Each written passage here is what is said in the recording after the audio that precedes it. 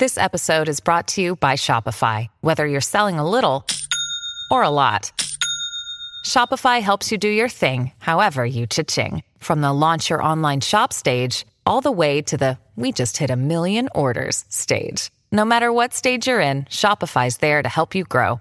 Sign up for a $1 per month trial period at shopify.com/special offer, all lowercase. That's shopify.com/special offer.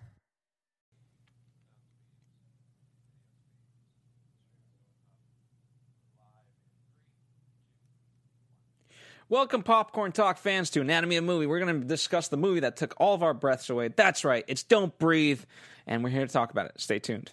Welcome to Popcorn Talk, featuring movie discussion, news, and interviews. Popcorn Talk, we talk movies. And now, here's Popcorn Talk's Anatomy of a Movie. That's right, ladies and gentlemen. Get out your turkey basters, because we're going to talk about it all tonight on Don't Breathe. We have Marissa Serafini. Hello, everyone. And I'm Phil Svitek. Welcome, ladies and gentlemen. As always, we assume that you've seen the movie, so it's very spoiler-filled. So if this is your first time joining us, and obviously if you haven't seen the movie, it's not just about a blind guy. There's many other twists and turns, so definitely go see the movie, then come back to us. Also, our rundown with our notes is in the description box. You can download it. That way you can... see all the notes that we have, and as we discuss them, you can see where we've pulled them and all the direct quotes and so forth.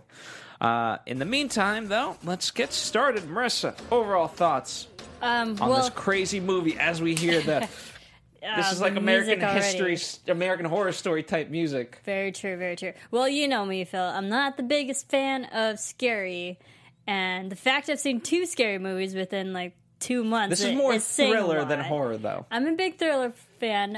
I went into this film knowing that there was going to be a twist because, of the industry we work in. I heard there was a twist.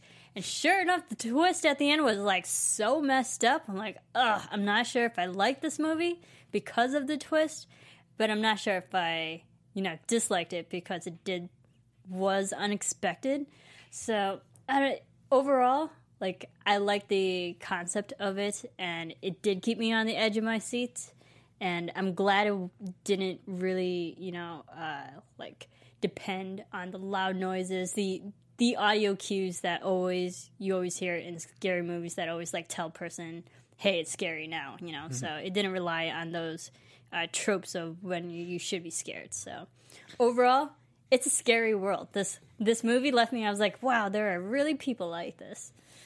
Don't go to Detroit, apparently. I'll say this. This movie took me by surprise. I thought, just based on the trailer, I thought it conveyed its message quite well and got enough people excited. But, and I thought that it would had given everything that it could away in the trailer. It did not. And, even as the story was progressing, because it took them a long time to sort of get to the house, even though it is a 90-minute movie, all those things leading up to it, too, were still very interesting and whatnot. And what I loved, once we're in the house especially, is its overall visual, and we're seeing these people sort of react and what they can do. We talked about this with Jason Bourne, right? We felt like the new Jason Bourne movie was missing some of those elements where you're seeing the thought process. Yeah, the thought process being put together. And this one, it's conveyed on both sides, and that's what I liked. Both the quote-unquote killer as well as our protagonist. What I liked about it overall, too, was that for most of the movie, once you're in the house, there's not really a clear-cut line of who's good, who's bad, because these little shits are trying to break into his house, right, steal his money. So they're not really that good. So at the end, you kind of have to have that element to really drive it home of okay, wow, as messed up as these kids are, this guy's really messed up. Mm-hmm. So, it's the lesser of two evils rather than a good and a bad. Right, and watching this as we see these kids are miscreants and whatnot, and they're invading a poor guy's, well, not really poor, but this seemingly innocent guy's home.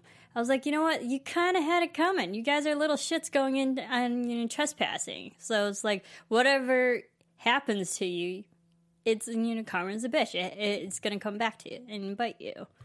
Yeah. So I didn't really feel bad at some points. Yeah, what I liked about it too. So Fede Alvarez, this is a movie in direct reaction to Evil Dead. The Evil Dead, the remake that he made a few years ago, also with Jane, by the way, in it. But where he took criticism. Hey, it's Kaylee Cuoco for Priceline. Ready to go to your happy place for a happy price? Well, why didn't you say so? Just download the Priceline app right now and save up to 60% on hotels. So whether it's Cousin Kevin's Kazoo Concert in Kansas City, go Kevin, or Becky's Bachelorette Bash in Bermuda, you never have to miss a trip ever again. So download the Priceline app today. Your savings are waiting. Go to your happy place for a happy price. Go to your happy price, Priceline. That it was a remake and it was unoriginal, and that it was just relied too much on gore. He basically took those notes, and hence this kind of came out of it. An original story, and perhaps a little less gore. Well, I didn't see Evil Dead, any versions of it, so I went into this film with a fresh slate and with not really expecting his style or what he's known for. So I like the fact that it didn't know, because it made it more interesting to watch throughout, because it wasn't really spoiled or looking for a specific thing that I know from a director. If you're a big fan of a director, you're expecting like X, Y, and Z. I didn't have that. Mm-hmm. Well, he hasn't done too many movies, so, and obviously from Evil Dead to this, although there's certain things like it's obviously a big switch. That's what he was going for. And what I liked also, too, as he stated it, in most of the villain has all these, not necessarily like actual superpowers, but they're strong as can be, right? You give them every ability that they can. And in this one, well, you took away his ability, which is sight. And then therefore he has to rely on everything else. And so I enjoyed that much thoroughly. Very thoroughly. Then I would have loved to read up on this a little bit more, but he got his inspiration while growing up in Uruguay. Oh. It's a little frightening. I don't know if I now want to visit Uruguay. Like, what's down in Uruguay? That's so scary. But number one, in terms of, as we break down the story, what I appreciated most about it was none of this was spelled out to us, right? So, Dylan's character, what's his name? Alex, right? Right. He's the one. He's part of the main group because they need his father to get him. The alarm systems and whatnot. The codes, yeah. And obviously, it's very simple, and we all understand it. But no one ever said it to us in the movie. We just got it, and that's what I appreciate. It just trusted its audience, unlike most movies do. Right, and I felt like this movie, again, had that mean person, follower, and wannabe trope in this film, just like the Bad Moms, or whatever film you can point out. And we had the mean girl, the mean guy with, money, and then the follower, which was Rocky, and then you had the wannabe, which was Alex. So we definitely had that through and through. I'm glad it was such a small cast, because it was a simple story, and it wasn't... We could clearly pick out each person's personalities and where they fit into this plan of breaking into a house. Absolutely. Which, by the way, I hate the fact that he is called Money. I thought that was... Yeah, it was just a punk name. I'm like, yeah, dude, he tried to be cool, you're not. Yeah. Well, also, by the way, I thought you might appreciate this, right? Since, the trope of the three, and I think it makes even more sense in this one because... in Christianity, right, there's the devil on your left shoulder whispering evil, and the angel on your right shoulder whispers good. Well, money is the bad influence that is standing on Rocky's left when she dies, and Alex, who tried to get Rocky to walk away, later tries to save her, is standing on her right when he dies. Oh, yeah. I didn't really think about that. That's true. So I like that. Some visual symbolism. They didn't overstate it, but they try to bring in a lot of morality and the idea of does God exist and does not, especially at the end when he says, "How can there be a God?" Yeah, a man is capable of anything when they accept there is no God. Which was very really nihilistic. messed up. My God. Really bad. So I mean, I guess one of the best places to start overall. Let's start with the blind man, which he's kind of credited as the blind man, but there's articles written where he's referred to as Nordstrom. Yeah, and the director, Fede, he actually said there's a shot where we see the blind man in his uniform, his vet army uniform and whatnot, and there's his name tag on his jacket that actually reads out Nordstrom. Or whatever his name is. We're going to call it Nordstrom. But Nordstrom, Nordum. We are not affiliated with Nordstrom, nor are we in promotion name. of Nordstrom. But, well, That Nordstrom, the guy's store, or the blind man. The blind man's name. What did you think of Stephen Lang overall? I mean, I thought he did, again, this needed to be believable in order for it to work. And he played this so well. I think it's great because I've seen Stephen Lang in the television show Salem, and he played the main antagonist of that season. So, like, I know what he's capable of acting-wise, and I know he could be such a jerk, and you, like, just want to hate him. And I think he did really well in this because we're conditioned as an audience to not like this guy or root against him because we had the other three anti-heroes, I guess you can call them. But I knew what he was capable of acting-wise. And then at the end, when he was very twisted, I'm like, yeah, I believe it because he's so good at, I don't want to say people pigeonhole him, but he's played a lot of characters where he's always the bad guy or the messed up guy. Well, Avatar, and I remember him from Terra Nova, although he wasn't very evil in Terra Nova, but he was like a leader and whatnot. Yeah. And I know he has a lot of physical strength because just physically he's very toned and very muscular in that way. So, like, I knew they were going to be very physical with his character, and we saw a lot of hand-to-hand kind of combat. So I think it did great. And he just kind of has a physical, menacing, attributes to him. Yeah, which really obviously worked because, the whole notion is that he has a military background, hence why he's this good.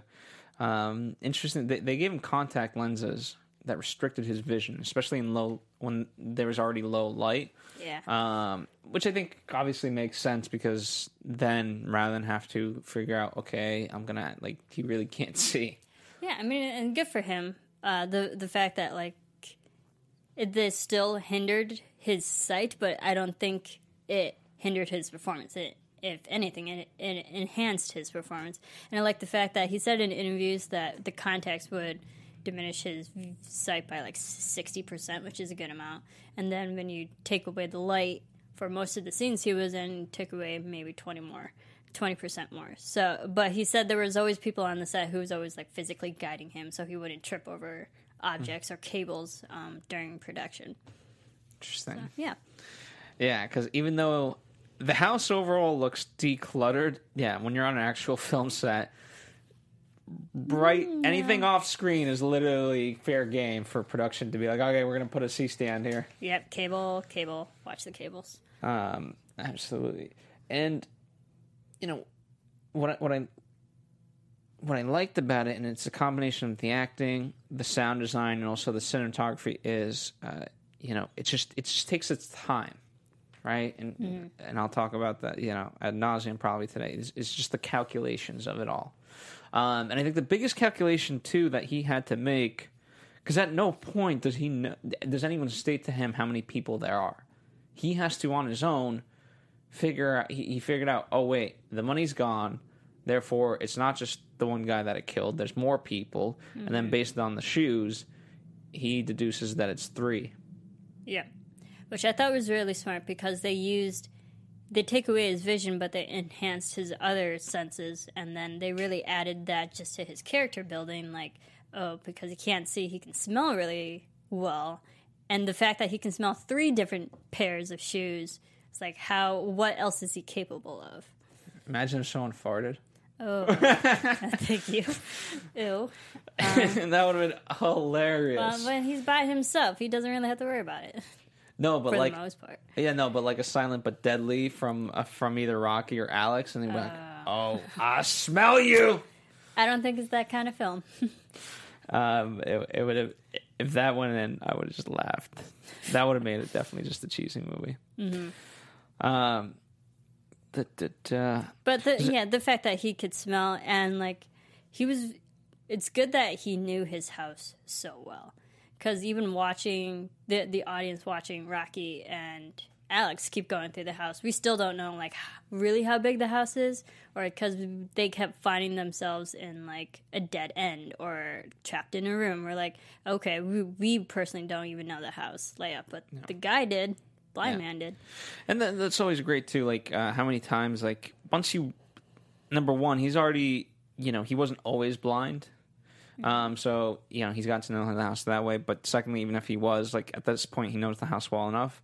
It's one of those things, like, at least for me, growing up, we had 3 stories. And, once I got to know the house well enough, I could literally run in the entire house without any lights on because I knew how it was. Yeah. So, yeah, I find, that's also a big advantage. So regardless of whether he's able to see or not.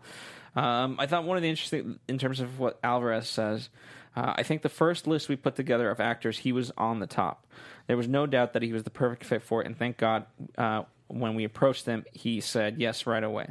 It was one of those things where, because he played a military guy in the past, it was very interesting to see what he was going to do with this guy who has visual impairment. It was like, what if that guy was from that other movie, got visually impaired, and was left to his own devices and is the last man standing in this forgotten neighborhood? Yeah. I think that's really good. It's a scary notion. And the fact that they got who they wanted, to cast first of all, that happens every once in a blue moon for a production. So, and I think I really can't picture anyone else in the role of the blind man who could have pulled this off. No, I don't think just so. as well. And, we go back, it is a very visual role, so much so that he only has 13 lines of dialogue. Yeah. One of which is, "I'm not a rapist. I never forced myself." So messed up. Watching the movie, like, I remember clearly thinking, it was like, he's only said about 2 words. Who's there? Yeah. And it's already like an hour into the movie. It's like, this guy does not talk, but he's scary. Indeed. There's been comparisons made to Daredevil. And Zach, who was in the booth, obviously is a huge fan of Daredevil. So much so that he's the producer of Popcorn Talks Marvel Movie News. And I wanted to kind of get your insights. You haven't seen the movie, Zach. But in terms of at least hearing us speak thus far, can you draw any comparisons and differences between Daredevil and him? The big thing with Daredevil is that his hearing is so enhanced that he can basically see. Mm-hmm. So that's it's not about, like, if you were standing there and uttering even the smallest breath, he would know exactly where you were. You would have to literally not breathe until you died, or he'd find you. Yeah, and obviously with this one, we'll talk. I'll talk about it now. But the sound design, if that didn't work, it would have not been believable. Yeah, and like I was saying before at the top of the show, that, like, I'm glad that they didn't. There were so many moments throughout the movie where it got quiet, and we know whenever it gets quiet, there's going to be a moment where it's going to get loud and scare the crap out of everybody. They've had a lot of those moments in this film, but I'm glad they didn't, like, always rely on creaky floors, creaky doors. We had a couple of those, but it wasn't throughout the whole freaking film. Or, just like sound of something like a cat jumping out of a closet or something scaring you. We had a dog, but... We got the dog, but... and we'll talk about the dog in one moment. Go ahead, Zach. Well, primarily, his hearing is not enhanced to the point where he can hear heartbeats, I'm assuming. No. He's very much human. Yeah, that's the extreme difference with Daredevil, is that he's like human lie detector because he can even hear your heartbeat sitting across a room. Oh, wow. There you go. So if you moved your arm really fast, he would have found you. Mm-hmm. Yeah, no, that was the interesting part. Like, I bought, you needed some of those things between the doors and the creaks, because especially an old house like that, it just happens. It's the same way, like, when you try to eat a bag of chips and you're trying to be as quiet about it as possible, that shit makes so much noise. Especially in a movie theater. Yeah, and you're just like, I just want my nachos. I'm sorry, y'all. Right. But I think that's also the problem with, like, just scary movies across the board. Everyone just needs to invest in some WD-40. There's so many squeaky doors. And it's like, that's not a coincidence. Mm-hmm. Well, speaking of the dog, I thought that was a great way to sort of any limitations that he did have in terms of his sight, and I loved it every time that they thought they escaped, and they're like, okay, great, he can't see us, he can't whatever, boom, dog. You have the dog. I liked it, and then I didn't with the dog. I like the fact that the dog went everywhere where he couldn't, the blind man couldn't, like physically in ducks or out on the street and whatnot. I like that. I didn't like it because I wasn't sure who to be more afraid of, the dog or the blind man. I was like, are we splitting the fear of the audience between two characters now or just one? Well, technically, I looked at it like this way. The fact that he has that much control over this dog, he is the master. That is just, it's an extension of his abilities, rather than like, oh, who's evil? Is it the dog or him? Yeah. I didn't like the moments when Rocky was running away from the dog and she trapped him in the car. I'm like, why bring him closer to you? Why trap him in literally the same place you are? Well, at that point, where to me it made sense because it's like where else are you gonna trap him? You don't have the keys to the car. If you go outside, then you're done for. So if you can get him here and escape, then he's in the car, which you don't need at that point because you're gonna just run away from a blind man who can't see you. Yeah. Rocky frustrated me at some points because there were so many moments where she was running, or like all of them more so, but there were moments when she was running and she would just stop and turn around just to like see where everybody was. Like, no, just keep running. That's how they catch up to you, because you stop and you're still wondering where they are. It's like, no, that's why she got caught so many freaking times. It's okay, so let's switch gears. I was like, keep running. We will definitely talk about the twist, but we can move on to Rocky for the time being. Played by Jane Levy, as mentioned. She's been in Evil Dead. Also played Bandy in Shameless, which I did not know, even though I love that show. Yeah, completely looks different. Interesting. I've never seen Shameless, so good for her for having different genres that she's a part of. They're both crude. That's what I'll say. All right. I wouldn't put it past to have a baster in Shameless at one point. Oh, that's terrible. All right. But Phil, before we move on, we got to talk about our awesome sponsor, Blue Apron. I mean, as you can tell, thank you everyone who listens to us every single week. We love you on Anatomy of a Movie, but we also have something that we want to tell you. Our good friends over at Blue Apron, if you love cooking your home-cooked meals, Blue Apron is definitely the company that allows you to do that. They send you food via mail. They ship food right to your house, and they have pre-portioned meals and great meals that you can cook with ingredients, instructions how to properly cook it, and it's all for cheap. Each meal is about $10. I'm not much of a cook, so I'm definitely going to use this Blue Apron. Some of the meals that they can send you are paprika spiced shrimp and shredded grits. I mean, that sounds fantastic. Spicy hoisin chicken stir fry and baby bok choy with sesame ginger cucumber salad. Delicious. Eggplants and chickpea tangine with islander pepper, tomatoes, and couscous. Summer udon noodle salad with cherry tomatoes, corn, and summer sweet peppers. Those are just some of the meals. That's not even covering all the meals that they can send you. It's really cool. Blue Apron has a deal with us. If you check out their menu on blueapron.com, but also use the promo code ANATOMY, so that's blueapron.com/anatomy. Check out the menu, and they will send you the first 3 meals. That's 3 meals. That's a $30 value. First 3 meals free with free shipping. I mean, you can't really go wrong with that. That's a great deal.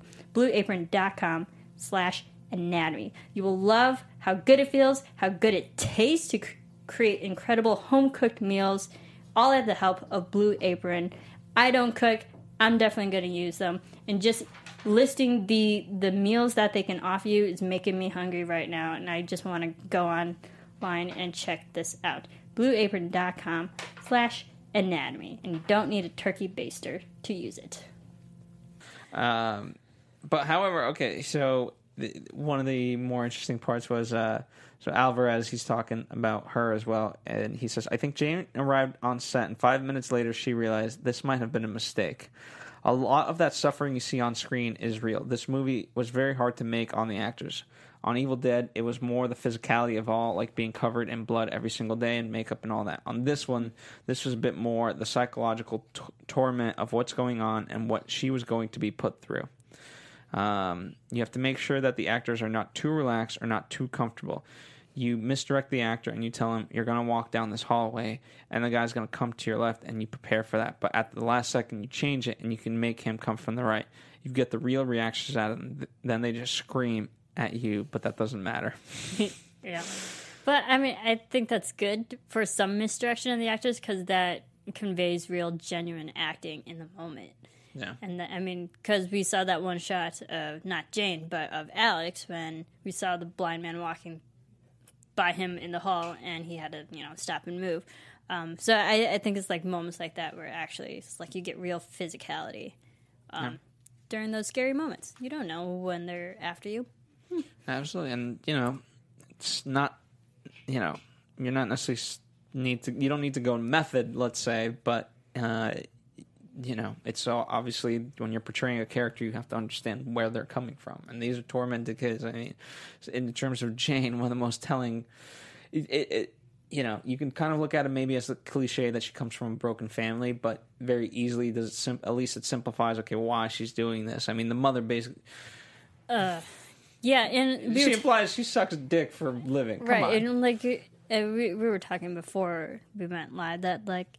Her background story, all right, I get it. She doesn't come from the best stable home. She's pissed with her family. She doesn't have a real, model figure or like person to model her life on or good solid foundation. So like I get it. She just needs money to get out of there. Anyone would, but like this general trope of that doesn't allow someone to be an asshole, Well, but it does let you understand her circumstances and whatnot. I mean, so even though she's stealing money, you understand, okay, wow, she needs this money in order to survive because the mom, she's not going out and making money. And the mom doesn't provide. I mean, she's absolutely atrocious. Yeah, and what I gathered from Alex's character when we see him at the beginning of the film and he's going through his own house. I was like, that's a really nice house. He seems, and we saw the photos, like he has a dad, he has some family, whatever. He seems like he comes from a more stable home, a more financially stable home too. So like the fact that he's breaking into homes just made me dislike him. I'm like, so you're just being a jerk. Are you doing it out of boredom? Like, I don't think he's, I think he's, I think him and Jane are obviously, as Money says to him, like, just play the best friend role. And I think they have been best friends for a long time. And he does know her situation. Mm-hmm. And it's only heightened when I did like the metaphor of the not the butterfly, the ladybug. Ladybug. That was a very sad story. It was, and it really, I mean, I get it if it was added in to make the audience feel more for her character. And she's like, okay, she's more humanistic, I guess, and we can kind of relate to her. But in the end, it didn't really help her either, the ladybug. She got free, sure. Well, yeah, but that's why it was, the whole point was not that she was supposed to be free in any sort of way. It was just that it offered her, not hope, just friendship. Something that, like, just even down to that basic sense, something that she's never had. It's just company of something that doesn't care who she really is and will accept her the way she is. Okay. And that is very sad. And in the end, she only had her sister. So That's it. yep. So yeah, I mean, she See, like was very interesting. yeah, what I liked about this film though is that they did a good setup of anti-heroes, because at some points you were against these guys, the three kids, teenagers, young adults, whatever you want to call them. You're against them, and then like throughout the film, like they build up the bad man as the more evil guy, or like the bigger antagonist, and then it makes the audience kind of root for the protagonist now. So, and you weren't expecting that. Well, I think a couple of things worked really well. We got rid of Money right off the bat. Yes, He was the God. only like thing that would like it could have actually been worse than the blind man, probably, if he continued down in life. All right, and I'm glad Money. Well, it sounds terrible, but like I'm glad Money died, because he didn't really add anything other than a headache. Yeah. But so then, at least with the other two, Alex and Rocky, though they were doing this, as they said, they knew no one was supposed to get hurt, right? Mm-hmm. Secondly, they had just their rules, right? Nothing over $10,000, because based on the law, it would get them a certain amount of time in prison and whatnot. Definitely no guns, right? They talked about that, and that's what Money. So Money broke all these rules, and he really set this thing in motion. Had they just gone with Alex's plan, or at least his rules, then it would have been fine. And so I appreciate that side of it, of like that they actually had rules. And obviously Money didn't have rules because he could care less, but Alex and Rocky did. Yeah, and I'm like, it kind of showed that they had some morality with these characters, but the fact that they were still okay with doing it.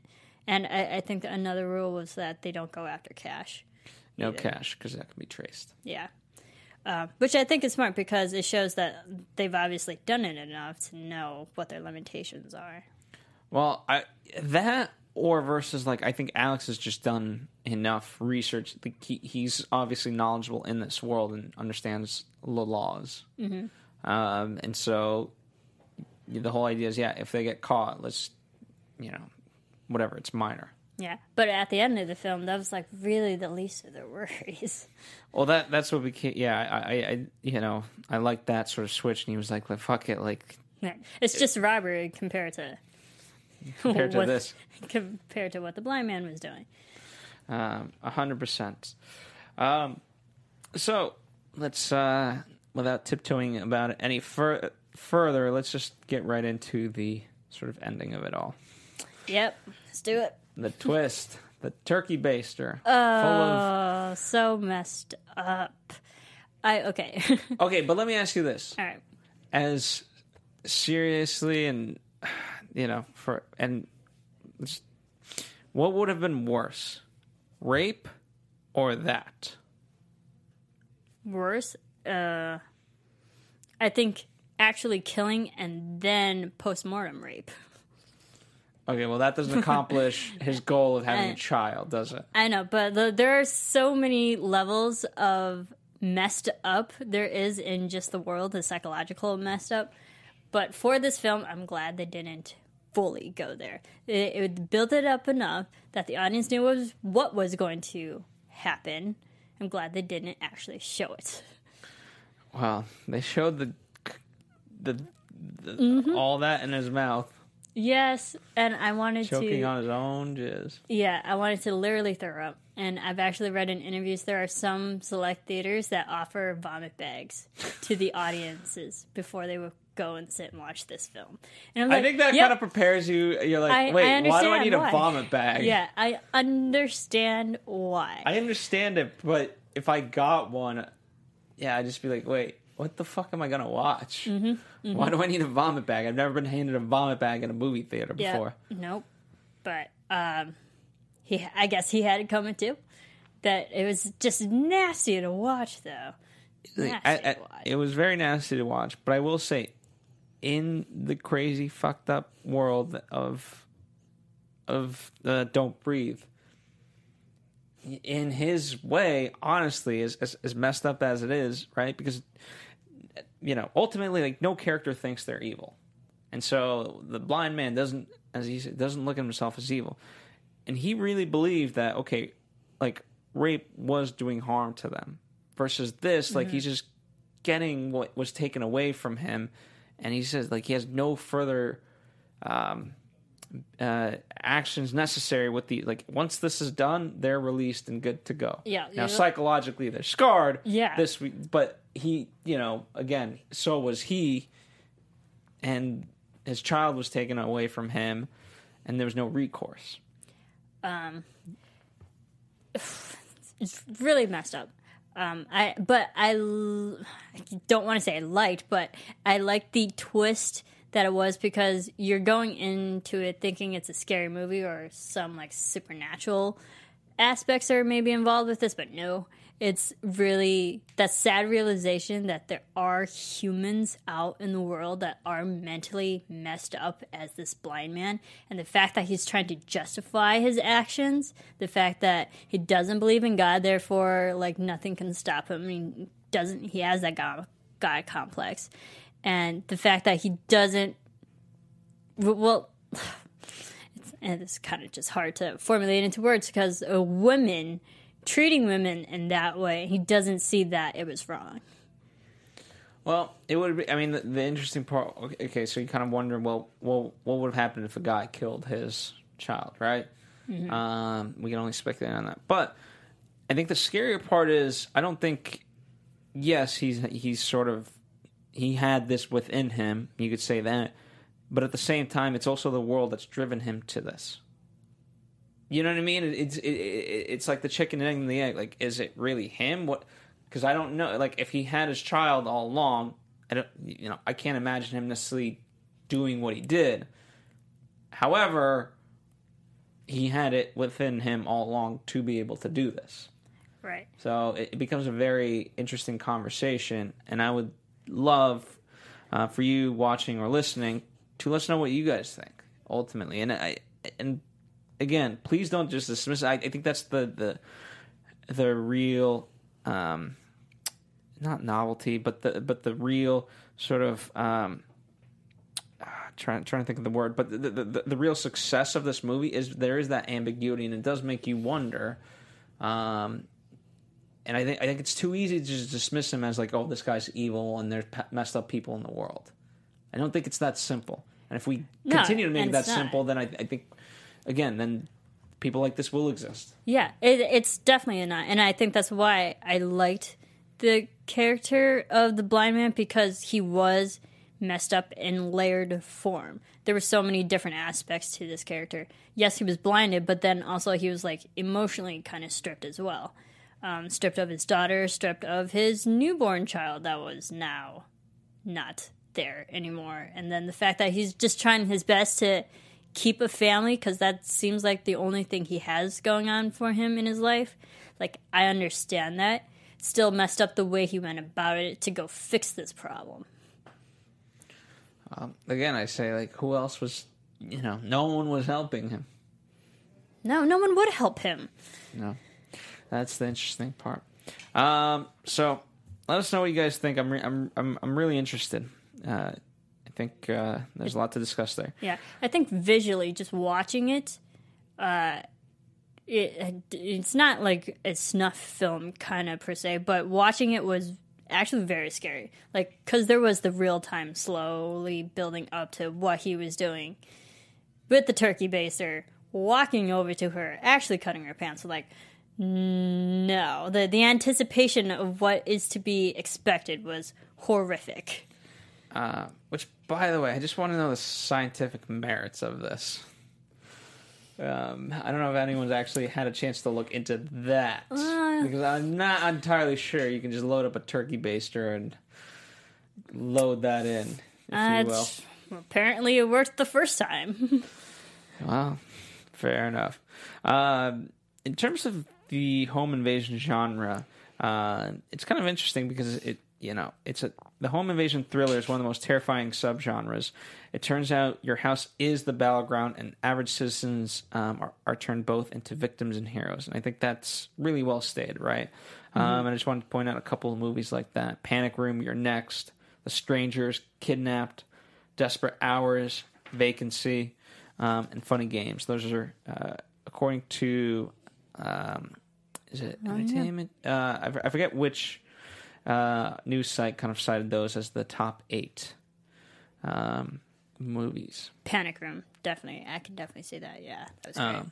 Now, I wanted to talk about this, but you know about this movie, but unfortunately you've never seen this movie. And I wanted to, because it's an interesting similarity. Of all things to compare to, Aubrey Hepburn's Wait Until Dark. And I thought it was an interesting comparison because, number one, Aubrey Hepburn was nominated for an Academy Award in 1967 for this. And in it, she plays a young blind woman. Yeah, and Alan Arkin was the blind man who goes into her house and pretty much terrorizes her. I've known about this film. I have not seen it, but the whole concept of being the victim who's blinded and you don't know what to do because someone else is invading your personal space, that's just scary in and of itself. And then it's the twist that whoever is invading your home is actually after you. Rather than it not be materialistic items, but actually after you. I think they did that very well. Yeah, so it's an interesting... Marissa, your dad's put it on your to-do list. I'm putting it on your to-do list. Go watch it. And for you watching or listening, it's interesting. And it's like of Aubrey Hepburn of all people. Like the fact that I can make a comparison with Don't Breathe and Turkey Basters going up. Right. Things. But, I mean, Alan Arkin's also in that film, and he's an Academy Award-winning man as well. Yes, he is. So definitely check that out. It's an older movie, but it's pretty damn good. But films like that, because that film came out in 1967, that's when they used practical effects so well. That's before visual, graphics and, computer CGI affecting things. That's like based on actual practical filming, which I think makes it more scary. Well, find out. I guess I'll have to and check back in. Interesting. The original title of this was going to be A Man in the Dark, which I think is a terrible title. So I'm glad Don't Breathe was chosen. And the house where the old man lives, even though it's in... I don't know if there's many Spanish streets in Detroit. I would love to find that out. But it's called Buena Vista, which means good sight. I noticed Buena Vista in the film, which just made it scary because we here living in LA, we're not too far from a Buena Vista street. Yeah, there's Buena Vistas everywhere. Yeah. Which I'm like, okay, yeah. But it made it all the more real. Well, even more interesting, it's supposed to take place in Detroit. It was primarily shot in Hungary. Oh. So it would have kind of made sense if Buena Vista was like in LA and they shot in LA. Nope, they shot in Hungary. Well, Hungary is actually really good for filming because there's usually like low lighting, cloudy, kind of overcast kind of filming, which definitely had that in this film. Makes it more gloomy. Yeah. Also, in terms of production value, right? That's something we talked about, the morality of the blind man. They were very particular to leave spots on the walls of where crosses used to hang. And he's taken down pretty much every single cross because he no longer believes in God. Yeah. So, interesting. Very interesting. I noticed the walls were very bare, and there weren't. I mean, there were some photos, but they were on like shelves. There was really nothing hanging on the walls. Well, it got me thinking in some sort of weird way, like.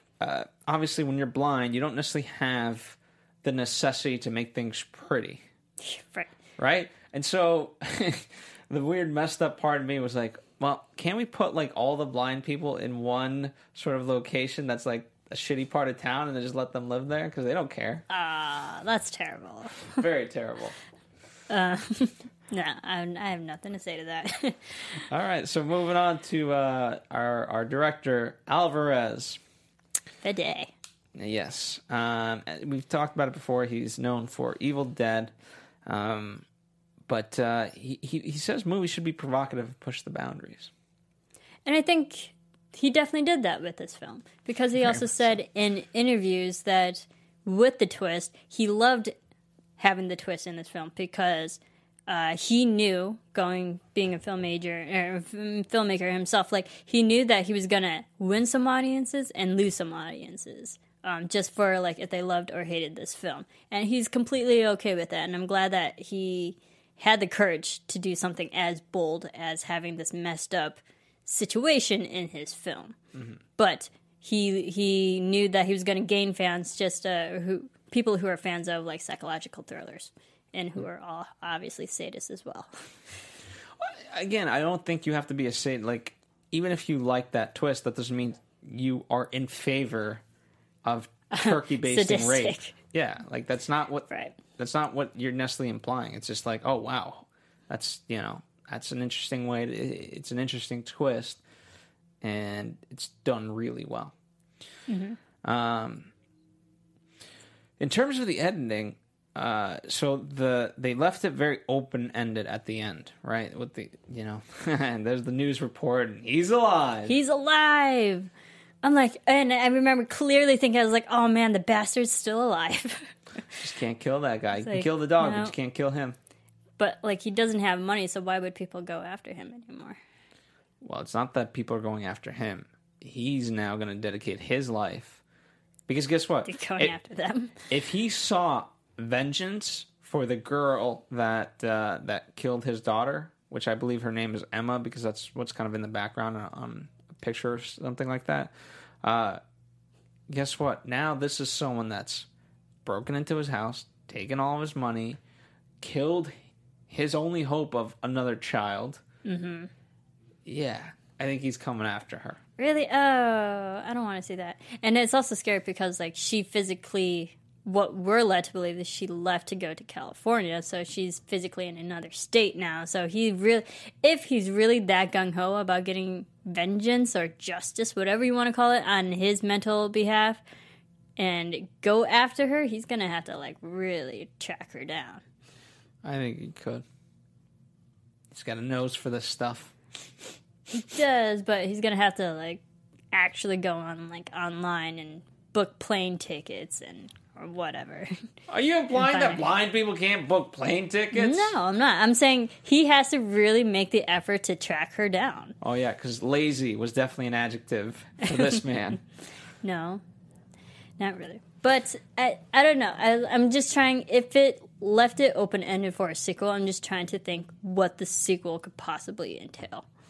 Don't look back. Pretty much, I guess. Well, originally it was kind of different. So there was an original ending, and in it the action takes place at the bus station lobby where Rocky and Diddy, apparently that's the sister's name, are walking through a crowd with their backpack of money. As the pair disappear into the sea of people, the camera drops down low and Crane enters the frame. It moves slow to scan every inch of the floor. Now, I would want to see, because I don't quite, like, is that just like a good ending? Like, okay, we're done with this? I'm not quite sure what that fully means. She walks away. Yeah, she wins. Yes. Which, by the way, so one of the things we didn't talk about, the movie opens up with him dragging her. Yeah. Term we call in medias res. Yes. There you go, in the middle of the action. I like that because the very first shot, we can clearly tell it's a man, and you can tell it's a woman he's dragging. And so throughout the whole film, I'm like, something's going to happen to her, something's going to happen to her, he's going to get her. So I had that coming. Here's the thing, I sort of forgot about it, and I didn't really need it. It's just, I think it answers too many questions that I didn't want answered, and asks too many questions that I didn't want to ask at that point. Mm. I thought, like, it worked really well enough without that. That I just think, that there's certain times to use it, and I think it's just become too widely used at this point that I'm just like, why? Yeah. Like, okay, here we are, and why don't we take you back?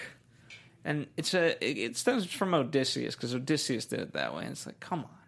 Right. You don't need it. I don't think it was needed, because even when the movie does catch up with itself to that point, there was still more to be done in the film. So we didn't know if she was still alive or if she was dead when he was dragging her. So like I liked it open up those questions, but it didn't add to the film. Yeah, I just think your mind's racing too much at the beginning when it doesn't need to be or it shouldn't be on that. You should. So I don't know. I think it's overused and it doesn't add anything. Yeah. I mean, and at that point, like, here's the thing: we didn't really know about anything, so it's just weird in that way. But there's certain TV shows, like in seasons 2 or 3, they'll start to maybe use that technique. And then at least you have a bit of context, and it means something. This is just so many questions that just don't need to be asked at that certain point. Right, and at least for this movie. Yeah, and also it's that one of the questions also at that the beginning shot, you see it's clearly in the middle of the day. There's light out, and there's no one else around. So it just begs the question, like, how many people are actually in that area? They could essentially get away with anything and no one would see. There would be no witnesses. So the fact that he's even dragging someone clear midday in sunlight in the middle of the freaking street. Yeah. And I also thought, at that point, like, if you really dig into it, you're like, okay, well, the other two, based on this, are pretty much going to die. Mm-hmm. It's like, just, there's no hope for anybody. Nope. All right. In terms of the music, very interesting sound design. Rocky Baños. Yeah. We've talked about him before in the movie Risen and In the Heart of the Sea. He's done a lot. And, Evil Dead, The Machinist. Yeah, we covered a bunch of these movies. Yeah. What I liked about how he composed the music for this, he actually used household items and made music from them. And because he wanted to enhance the feeling of claustrophobia from everyday objects that you see in your house. Pipes, cans, hammers. Yeah. Banging on saws. On things, which would make it even more scary. Yeah. Very interesting. And obviously very unlike his other scores. Yeah, no. So creative, though. Very creative. Absolutely. In 2015, he won Gaudi, I think it's pronounced. It's the Spanish equivalent of an Oscar for the best original score for El Niño. El Niño. Have not seen it, but I believe I have heard of it, though. You heard of El Niño? El Niño. You heard of it? Comes every now and then. Not just the hurricane. The movie as well? Yeah. I imagine the movie is about El Niño. Probably. Otherwise, it's about a guy named Nino. Or the boy, El Niño. That's what it translates to. Fair enough. This movie premiered a while back at South by Southwest on March. Wow, that's a while ago. So to go pretty much, 2/4 of the year. I mean, you haven't even started the summer, and now we're ending the summer with it. Right. I think it's good that it's lasted, or like it's premiered such a long time ago, and people weren't spoiling it. That it still retained its effect at the end. Absolutely. So good for them. Very much so. And I think, Zach, unfortunately, who in the booth did not see this movie yet, has unfortunately had everything spoiled for him. Yep. However, I think many people, and I tried to as much as I could. I wanted to talk about it with people, and whenever I've been recommending it to people, I didn't give them that spoiler because even though I wanted to talk about it with them, it's just... It's one of those, you have like a common courtesy that you feel like with this movie you just can't break. Right. And you can't really recommend it to people because you don't know how the person going to react to I something recommend it to everybody. As serious as this. Listen, you know what? Here's the thing. Just don't, in the spirit of which this is intended, don't let people who have suffered that sort of... tragedy, see this movie. It's the best way I can say that. Right. And hopefully you know what I mean. Worldwide, it's made $30 million, which is for a $9 million budget. Yeah, that's a 3x multiplier. Right, and that's the amazing thing with just scary movies or thriller movies that's why they keep making them, because they can make so many films, pump out so much content for a little amount of dollars and still make a lot out of it because people will go to see it. They love this shit. But they also got to be good. Like Lights Out was good. Yeah, it was. This was good. Yeah, it was. So I mean, good for them. And I'd definitely put Fede more on the map. absolutely. It beat out Suicide Squad. Woohoo! Yeah, knock them out at one first. Oh my god! Like, who does that? Suicide Don't Squad. breathe the. I don't know what like speaks more volumes: the fact that it beat out Suicide Squad, or that Suicide Squad got beat out. I think it's both. I think it's good because to have a little movie like this that generally people only saw promotions for maybe a month beforehand. I think it's good. It's maybe not the little engine that could, Yeah. A couple of I looked up 8 other movies that top the box office that are also about Detroit: Gran Torino, Four Brothers, 8 Mile, The Crow, Bird on a Wire, Presumed Innocent, RoboCop, and even though the title's a bit deceiving, Beverly Hills Cop, because it comes from Detroit. I've actually seen most of those. So. 86% on Rotten Tomatoes based off 120 reviews. A B+, however, on CinemaScore. Yeah. That must be for the... For the people who didn't like the twist ending. Yes, absolutely. But 86, that's high. Especially for a scary movie, where I feel people are way more critical on scary movies because they're expecting everything. Yeah. So, I mean, good for them. And believe it or not, this is a B movie. Like, that twist ending makes this a B movie. Yeah.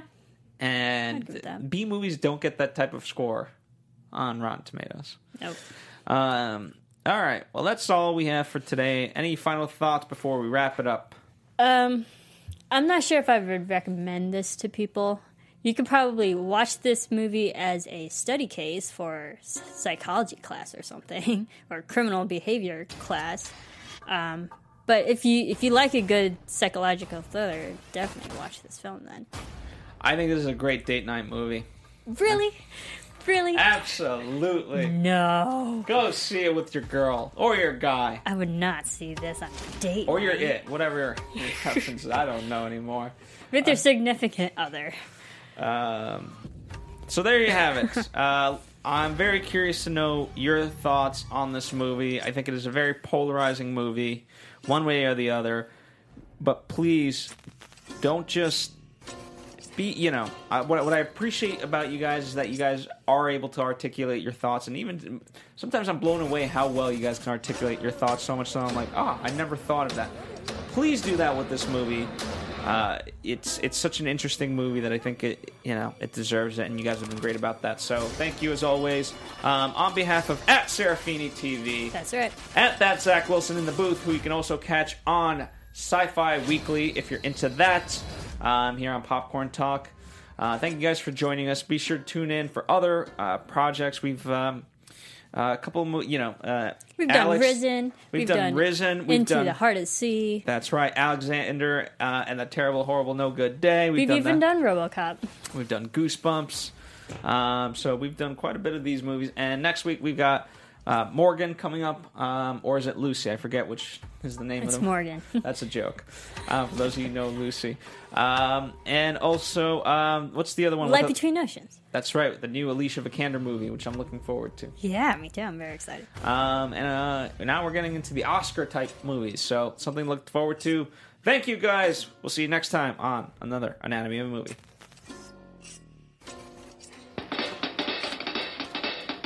From producers Maria Menounos, Kevin Undergaro, Phil Svitek, and the rest of the Anatomy of a Movie staff, we would like to thank you for listening and subscribing to the show. If you have any questions or comments, feel free to email or tweet us. I'm Sir Richard Wentworth, and this has been Anatomy of a Movie.